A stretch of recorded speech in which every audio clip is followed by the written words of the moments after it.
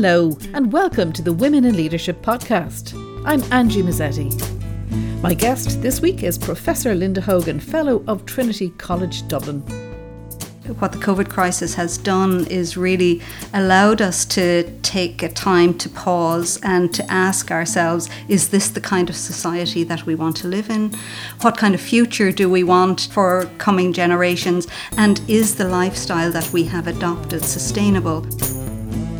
Linda's a Professor of Ecumenics and former Vice Provost of the college.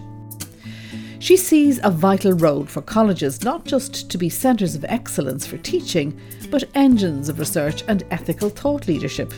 I think universities really have to be very clear advocates for a set of values that are, rooted in truth, integrity, accuracy, and also committed to the public good and, research for good in a way.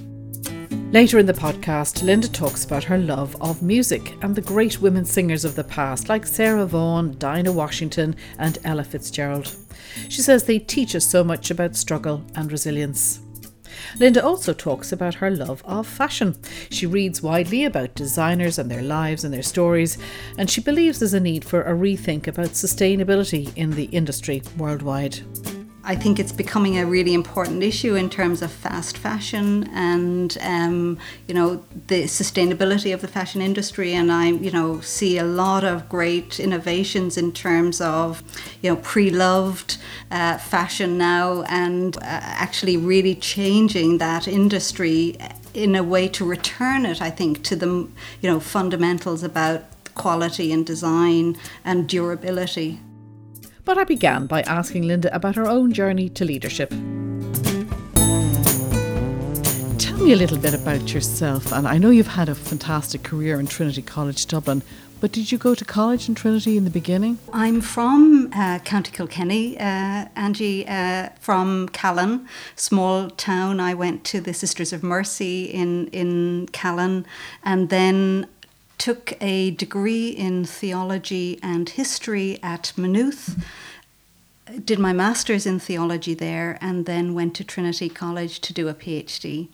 I was actually not at all certain about what I wanted to do, what I wanted to study at college, and I thought that once I did my primary degree that I would go on and do a law degree actually, but I got captivated by academia, by research, by the topic of religion and its intersection with issues of gender and equality, and so I pursued that path and really haven't looked back since. Where did you start your academic career? Did you start in Trinity? So I did, as I said, I did a PhD in Trinity, and then I did actually quite a lot of part-time teaching in that period as a PhD student. I worked in the School of Medicine teaching some ethics. I taught in the Centre for Gender and Gender Studies and also in the School of Religion. But then I moved to the University of Leeds in the early 90s, where I got my first sort of full-time permanent position and stayed there for almost a decade. What did you teach there? I taught gender ethics and religion. Mainly, I taught other modules or courses on gender and religion, some social and political ethics as well. So all centred around the issue of ethics and gender. So you kind of came at the law, but from a different aspect. Well, I think that's right. And actually, as I've continued through my career, I've begun to focus even more prominently on issues of religion and human rights. So I have, as you say, gone into that field, but from a different direction. I would say that my interest is more on the sort of the more philosophical issues rather than those issues of specifically to do with law and legality, but really questions like are there fundamental human rights? How do we ensure that they're protected? Are they universal, and how do they intersect with culture and tradition and religion? And that's really sort of the centerpiece of what I've been doing over the last decade, I would say. And when people think about philosophy, they think that's very cerebral and airy-fairy or up there. But it actually has huge implications in real life, doesn't it? Well, it does. And I think, certainly in the field of ethics, we're encountering and addressing concrete ethical issues every day, and part of the role of ethics, and I think part of the role of teaching ethics, is to enable students to stand back from those kind of specific issues and think about the underlying values and the principles, so that they can really articulate their own position on these key issues, and then also contribute to public and policy debate on these issues. And for me, at least, that contribution of academia to public and policy issues is a very important contribution that we can make. I think we need to take time out as a society, and we've seen this particularly during COVID, that you've had that time, that space, which we didn't see coming, but it has had some, although it's been terrible, absolutely awful COVID, it has given us time to think about the bigger picture with regard to a lot of things, gender and society and death and dying, but also, the environment, climate change. We've had time to think about things and the importance of the arts. Yeah, actually, I think you're absolutely right. What the COVID crisis has done is really allowed us to take a time to pause and to ask ourselves, is this the kind of society that we want to live in? What is this the kind of what kind of future do we want for coming generations, and is the lifestyle that we have adopted sustainable? And the COVID crisis, you're absolutely right, it's been a terrible crisis and personal crisis for so many people. It's also really amplifying the fundamental injustices that exist within societies and between societies. So we now see, for example, that the numbers of people falling into poverty and below $3 a day is really increasing. We see similarly many of the communities that are disadvantaged economically and socially and in terms of inclusion are also disproportionately affected by the COVID crisis. So I think it is a moment where we really do, as societies and as a nation, have the chance now to ask, when we rebuild, how should we do this? And can we make sure that some of those fundamental and systemic inequalities that are in the society can be addressed as we rebuild? And I do like this phrase of building back better, which I think captures, first of all, the imperative that we have to build, but also that it cannot be and should not be just business as usual. We have this opportunity and we really should take it. And I'm interested in what you're saying there about the role of universities in that. Do you see a huge role for Trinity, for UCD, for the Irish universities in that? I think universities are the places where, first of all, we're educating the next generation of citizens and also the next generation of leaders. And that might seem like a cliche, but actually is true.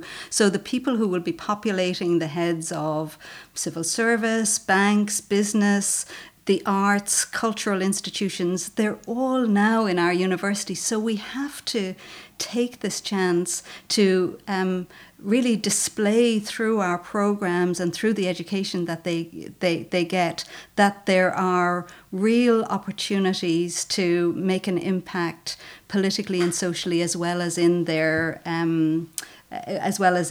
field of expertise. But secondly, I think also in terms of the research that we do, the major research, I think, that is done internationally, most of it comes from universities. So if universities are not leading in research, where do we think the new ideas about climate, about sustainability, about gender equality can come from, if it's not from those people who are, advancing knowledge, making new discoveries? And I was struck by Mary Robinson a number of months ago. I had the opportunity to hear her talk to the presidents and heads of LIRU, which is an association of leading research universities in Europe, which Trinity 2 years ago was invited to join. And in her address to the university leaders, she said exactly this: you are the leaders of the institutions where significant research leadership is happening. You must have the climate crisis top of your agenda as you are doing that research. So we have immense responsibilities, I think, and immense opportunities. And for me, at least, it's the combination of the research leadership and the next generation, the future generations. That's really what we have in Trinity and in other Irish universities, that we really can see a real, opportunity for impact. I think one of the areas that I know you've talked about before is the opportunity for women in academia, and particularly with the Athena Swan. How important is it that women and that diverse groups, people of all genders and people of all ages, are built into the new reality, building back better, but with diversity in there? Well, I think it is very important, and I think we've seen over the last decades how the inclusion of diverse perspectives really improves the capacity of institutions and organizations to address key issues. So for me, it really is all about ensuring that that diversity of perspectives is there at all levels in our institutions. It's very important also, I think, for young women students, but also all students, to see that diversity mirrored in the institutions in which they are studying or working. So it's vital, I think. How do you build it into the pathway for people through their careers? Because that's, people tend to fall off once they get to 35. The men tend to take off and the women kind of just move sideways, whether they have children or not. Yes, so it's a very big topic, and I think that there are multiple answers to that. Actually, I suppose that's the first thing to say, is there isn't a straightforward way of addressing this. There's been so much work and effort, top down, bottom up, over the years in so many different institutions, that this sort of stubborn inequality still seems to be persisting. So I think there are a number of initiatives that really need to be built into the workings of the research and the teaching in order that we can address some of these issues. For example, we often look at things like training, but actually I think it's all about capacity building. It's all about creating the environment in which young academics can flourish, and that needs to be an environment that is attentive to the particular ways in which gender impacts on people at different parts of their career. I think also we need to think about how we can create, we need to be clearer about what are the conditions for success, and then ask how do we create them. So I think very often we tend to look to sort of quick fixes for this issue, rather than looking at the systemic issues, identifying the conditions for success, and then creating those around all of the researchers and academics in the university, not only the women. So, and indeed, I think when we talk about equality and inclusion and diversity, in Trinity and in Irish universities in general, our universities don't really reflect the diversity of the society. It's still very white. It still does not have in its, certainly throughout academia, the diversity of cultures and ethnicities either. So And I think we're only beginning to pay attention to that. Similarly with different physical abilities, I think there's a long way. We have a long way to go in terms of addressing those issues of diversity and inclusion and having those present in all of the sort of layers and areas of responsibility in the universities. And not just a tokenism. Well, I think that is one of the big problems, and that's to do with this focus on numbers rather than on capacity building, I think. And of course, tokenism, whether it's token women or tokenism in terms of race or ethnicity, it's very burdensome for the individuals who are the tokens, as well as generally not particularly productive in terms of changing things in the longer term. So are you optimistic for the future of places like Trinity? Well, I know you were you were Vice Provost at Trinity at one point, weren't you? I was Vice Provost, that's also the Chief Academic Officer for a 5-year period from 2011 to 2016. And just to answer your question about whether I'm optimistic, I am very optimistic. I think, well, for a number of reasons. First of all, it's impossible to be surrounded by all the young people that one encounters in a university like Trinity without being optimistic for the future. And I would say that one of the real sort of challenges about COVID is that one doesn't get to meet them, to talk to them, to interact with them. So there's a great sort of energy and optimism, at least for me, that comes from meeting the young people, meeting the students, hearing about their plans, seeing their sort of interest in the big issues of the day and the future of the planet. So I am very optimistic in that regard. I think we're facing into probably very difficult time over the next 3 or 4 years in universities, and also more generally in society with the financial challenges and other challenges that are coming with this COVID crisis. But ultimately, I am certainly very optimistic about the future. Has there ever been a woman provost in Trinity?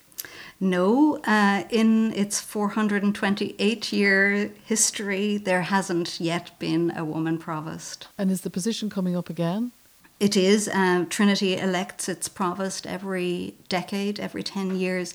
And so this current provost, Provost Prendergast, is finishing his term actually in 2021.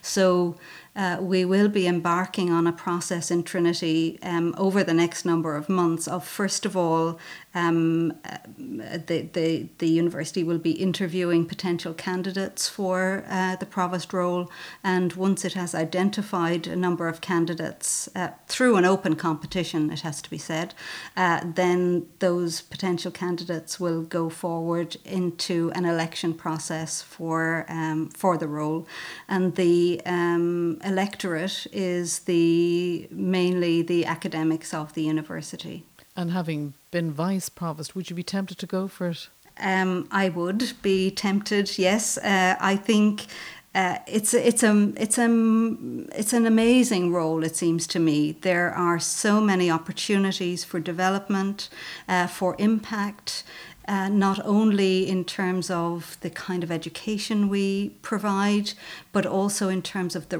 research directions we take. And certainly for me, the public role and the public impact that we have, I'm very committed to the idea of a university for and in the public good, and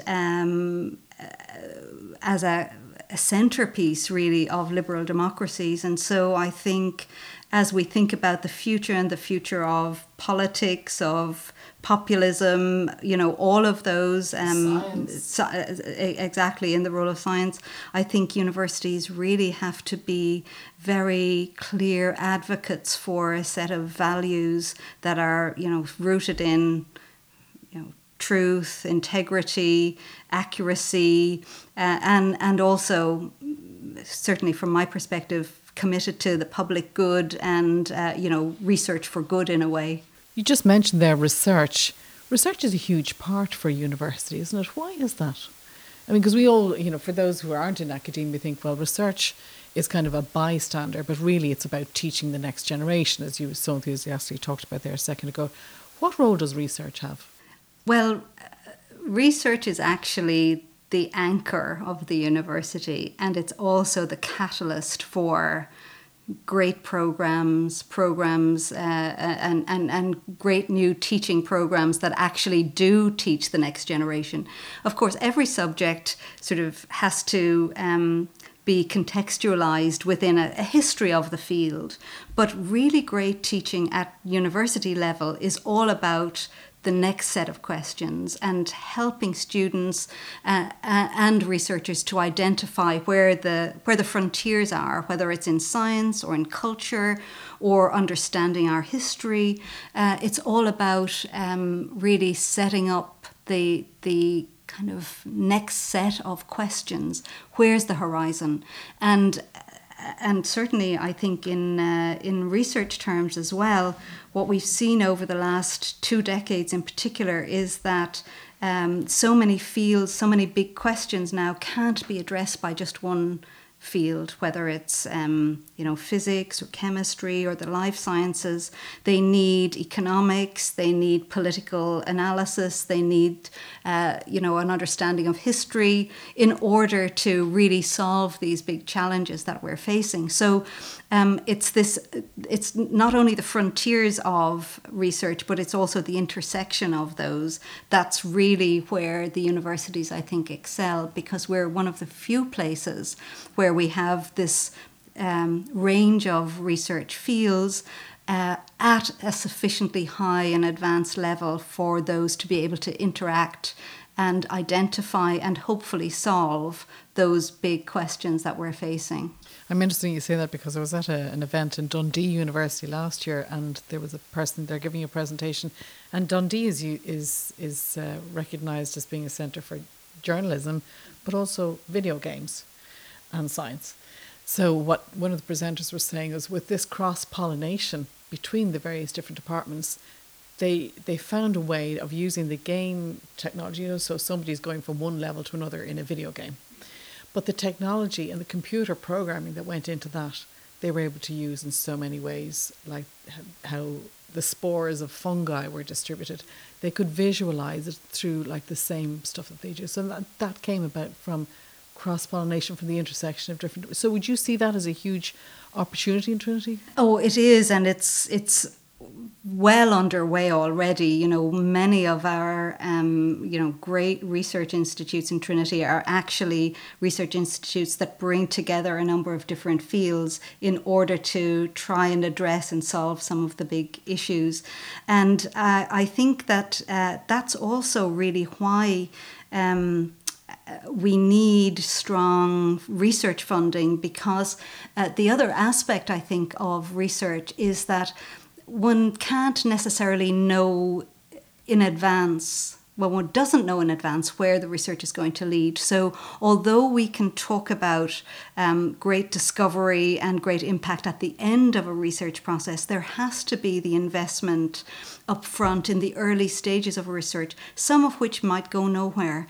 But it's that sort of commitment to the process of discovery and often serendipity that actually is really vital for universities. And I think this funding of what we call blue skies or basic or primary research is really vital for universities. And it's one of the things that I think I would really like to see government policy really evolve on, because although there is indeed, I think, very good support for research in Ireland, and through our participation in the European programs, Irish universities and in particular Trinity do extremely well competitively there.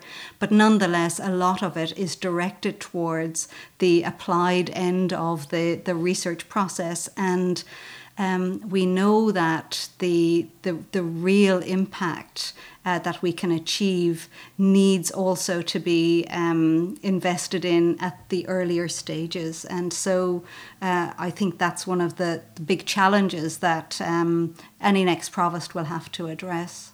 So Linda, in your time in Trinity, particularly as Vice Provost, and I know you're very modest, so it's going to be difficult for you, but what are you most proud of? What do you think you achieved during that time in particular? Well, I think in the time as Vice Provost, I certainly steered the university through a very difficult financial crisis with the core academic mission protected and intact.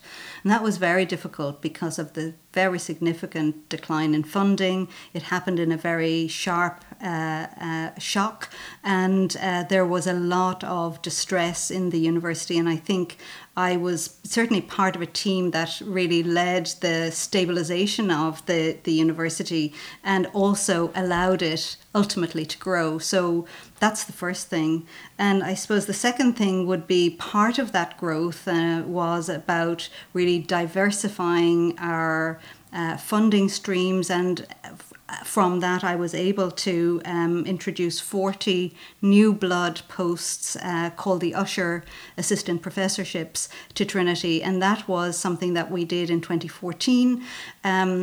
40 new academic posts across the university. We had a competition where schools and departments pitched their ideas about where the kind of frontiers of their discipline were going to be, and where they could recruit really excellent staff, and we did that. We recruited them all, and it's been a tremendous benefit to the university because we've gotten these absolutely excellent, research-orientated, very dynamic people from across the world into these lectureships. So that was a great success, I think. And then thirdly, because I'm essentially a researcher, I think, I would say I'm also proud of the fact that I was able to continue my research and publish a book called Keeping Faith with Human Rights at that period.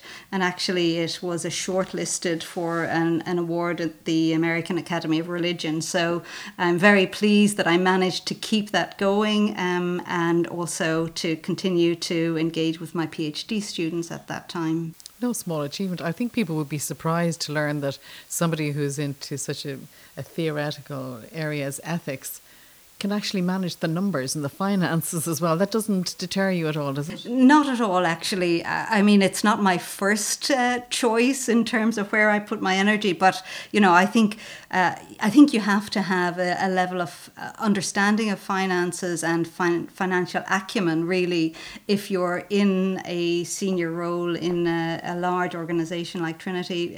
Obviously, the finances are in service of the academic mission, but I think in order for a person to really have mastery, if you like, over the future of the university and its mission, you have to be comfortable in that world. And, I've done various courses and etc. just to be comfortable there. But you have to be. And the whole area of corporate governance. Absolutely, absolutely. And I think corporate governance is a vital area. In Trinity, we're lucky that we are in an autonomous institution. We are entrusted in a way with our own governance. And, I think the principles that guide our activity and ensuring that all of our processes are ethically derived, that we have the proper controls, and that we have appropriate oversight and sufficient independent oversight to allow us to do our business is very important. Do you think a lot of women steer away from the financial side, particularly in organisations? I think they probably do, though, there are, I'm sure, there are very large numbers of women in the financial world. But I think in the university world, where we're really generally driven initially by our research, whether that's religion or philosophy or psychology, I think then often women do shy away from those aspects of the role. And I think in order to do the role well, you have to be comfortable and competent in those areas. I'm interested in what you were saying there about, women sometimes, not everybody of course, and there's more women going into finances now, but sometimes we can be that little bit reticent about looking after finances because it's, we've lived with this, well, women will be taken care of. Okay, so there's been a mind movement away from that. What about personal finances? Would you have any advice for any young women going into academia, going into business or anything, like any core principles you've even learned as a child about money? About money? Well, I suppose knowledge is power is really what I would say there. That is, the first thing is you really have to know and always keep control of your own finances, because I think that's probably one of the biggest impediments for women, is especially if they, they're making decisions about how they're going to, what the career they're going to go into, how they're going to live their lives, etc. But if they don't have make any reference to the financial aspects, then I think that's a big problem. I think also you do need to kind of, I would say, be independent. It's part of the same point, really. Be independent and knowledgeable about your finances, and if you can, choose a career where you will be able to take care of yourself. Are things particularly difficult for young academics, particularly young women academics? I think so, and I think that there's a big challenge there. As I was saying earlier, I think I feel particularly privileged that I entered the profession at a time where there was, I think, conditions were a lot better. But I think for young academics now, including for young women, first of all, the price of housing in Dublin and surrounding areas is very, very high. There have been pay cuts and a bit of pay restoration, but salaries are certainly not as good as they were. And childcare, all of those issues are issues for young women and men. And so I think that the conditions of work in academia are particularly challenging for young academics today. Before we wrap up, what are your top 5 pearls of wisdom that you'd give to young women or young men, but for leadership, but people with ambition to lead? And is leadership a bad word? Leadership is not a bad word. I think leadership is both a privilege and a responsibility in equal measure, and so I think it's not a bad word at all from my perspective. I think the things I would say are, first of all, be authentic, be true to yourself, know what your values are. That's central for me. Second thing I would say is never stop learning. It's really important. I think in a university you can see how curiosity and research and learning are actually the engines of progress, and I think that's true at an individual level as well. I would say be generous and compassionate in your dealings with people, because you never really know what they're dealing with. I would say support and encourage younger colleagues, because it's very important. You're supporting and encouraging and sponsoring and mentoring the next generation, and I think it's really vital that senior people in any organisation do that, and it's particularly important, I think, for women. And then finally, I remember reading it's a short autobiography of Diane van Furstenberg, who's a famous fashion designer, and on one of the pages in the book she had this quote, and I don't know where it's from, but it really struck me. She says, "Find the light and build around it." And I would say that from years of working in organizations and institutions, that struck me as a very important pearl of wisdom, because one can spend so much time trying to deal with the obstacles and the challenges. And of course, you have to do that as a leader. But what's the focus? it's got to be about finding the light and building around it. And that for me is something that I've always held on to, even when I'm sort of dealing with, in difficult meetings or challenging colleagues or, knotty problems. It's like, where is the light here? And then let's build on that and around it. And then that becomes an attractor. And that really is something that I think, in my experience, really does work. I'll take that one away. I love that because it's something. It's like a guiding principle. Then it's fantastic. Yeah. You love your fashion. I do love my fashion. What's your go-to thing? Is it handbags, shoes, outfits? What? All the above. I'm known for my shoes, apparently. Yeah, I do. I think it's about design and beauty, and it's about, feeling that one has, one's best self on, on display. And of course, there are fantastic women designers, through history. And, I'm very interested. I read a lot of their works, biographies, history, etc. It's a sort of a sideline, really. I was watching something about Coco Chanel and how she liberated the body. Yeah. And, those things... People say it's only fashion, but it actually has huge implications, doesn't it, even for your mental aspect? Well, it does. And I think actually, as I said, I'm very interested in the design and the beauty and, the textures and colours, etc. But the other thing is, I think it's becoming a really important issue in terms of fast fashion and, the sustainability of the fashion industry. And I, see a lot of great innovations in terms of, pre-loved fashion now and, actually really changing that industry in a way to return it, I think, to the, fundamentals about quality and design and durability.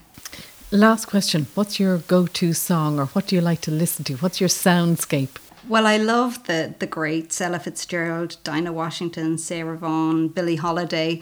I love their voices. I really enjoy the music that they sing. I'm inspired by their resilience in terms of their stories. Many of them, all of them, really came out of poverty and were extraordinarily resilient and endured a great deal of, some of them violence, etc. But they were passionate about their craft and their song. And that's the music that sort of echoes in my head when I'm thinking about, big questions or when I want to take a break. And how important it is to hear women's voices in there. Absolutely, absolutely. Linda, thank you so much for doing the Women in Leadership podcast, and the very best of luck with your campaign if you decide to go forward for Provost. We'll be cheering for you. Thank you very much, Angie. Well, that's all from the Women in Leadership podcast for now. Do follow us on Spotify, iTunes, or wherever you get your podcasts. We'd love to hear from you. Email us any comments or guest suggestions to info@womeninleadership.ie. Don't forget, we're also on Twitter @LeadingWomenPod.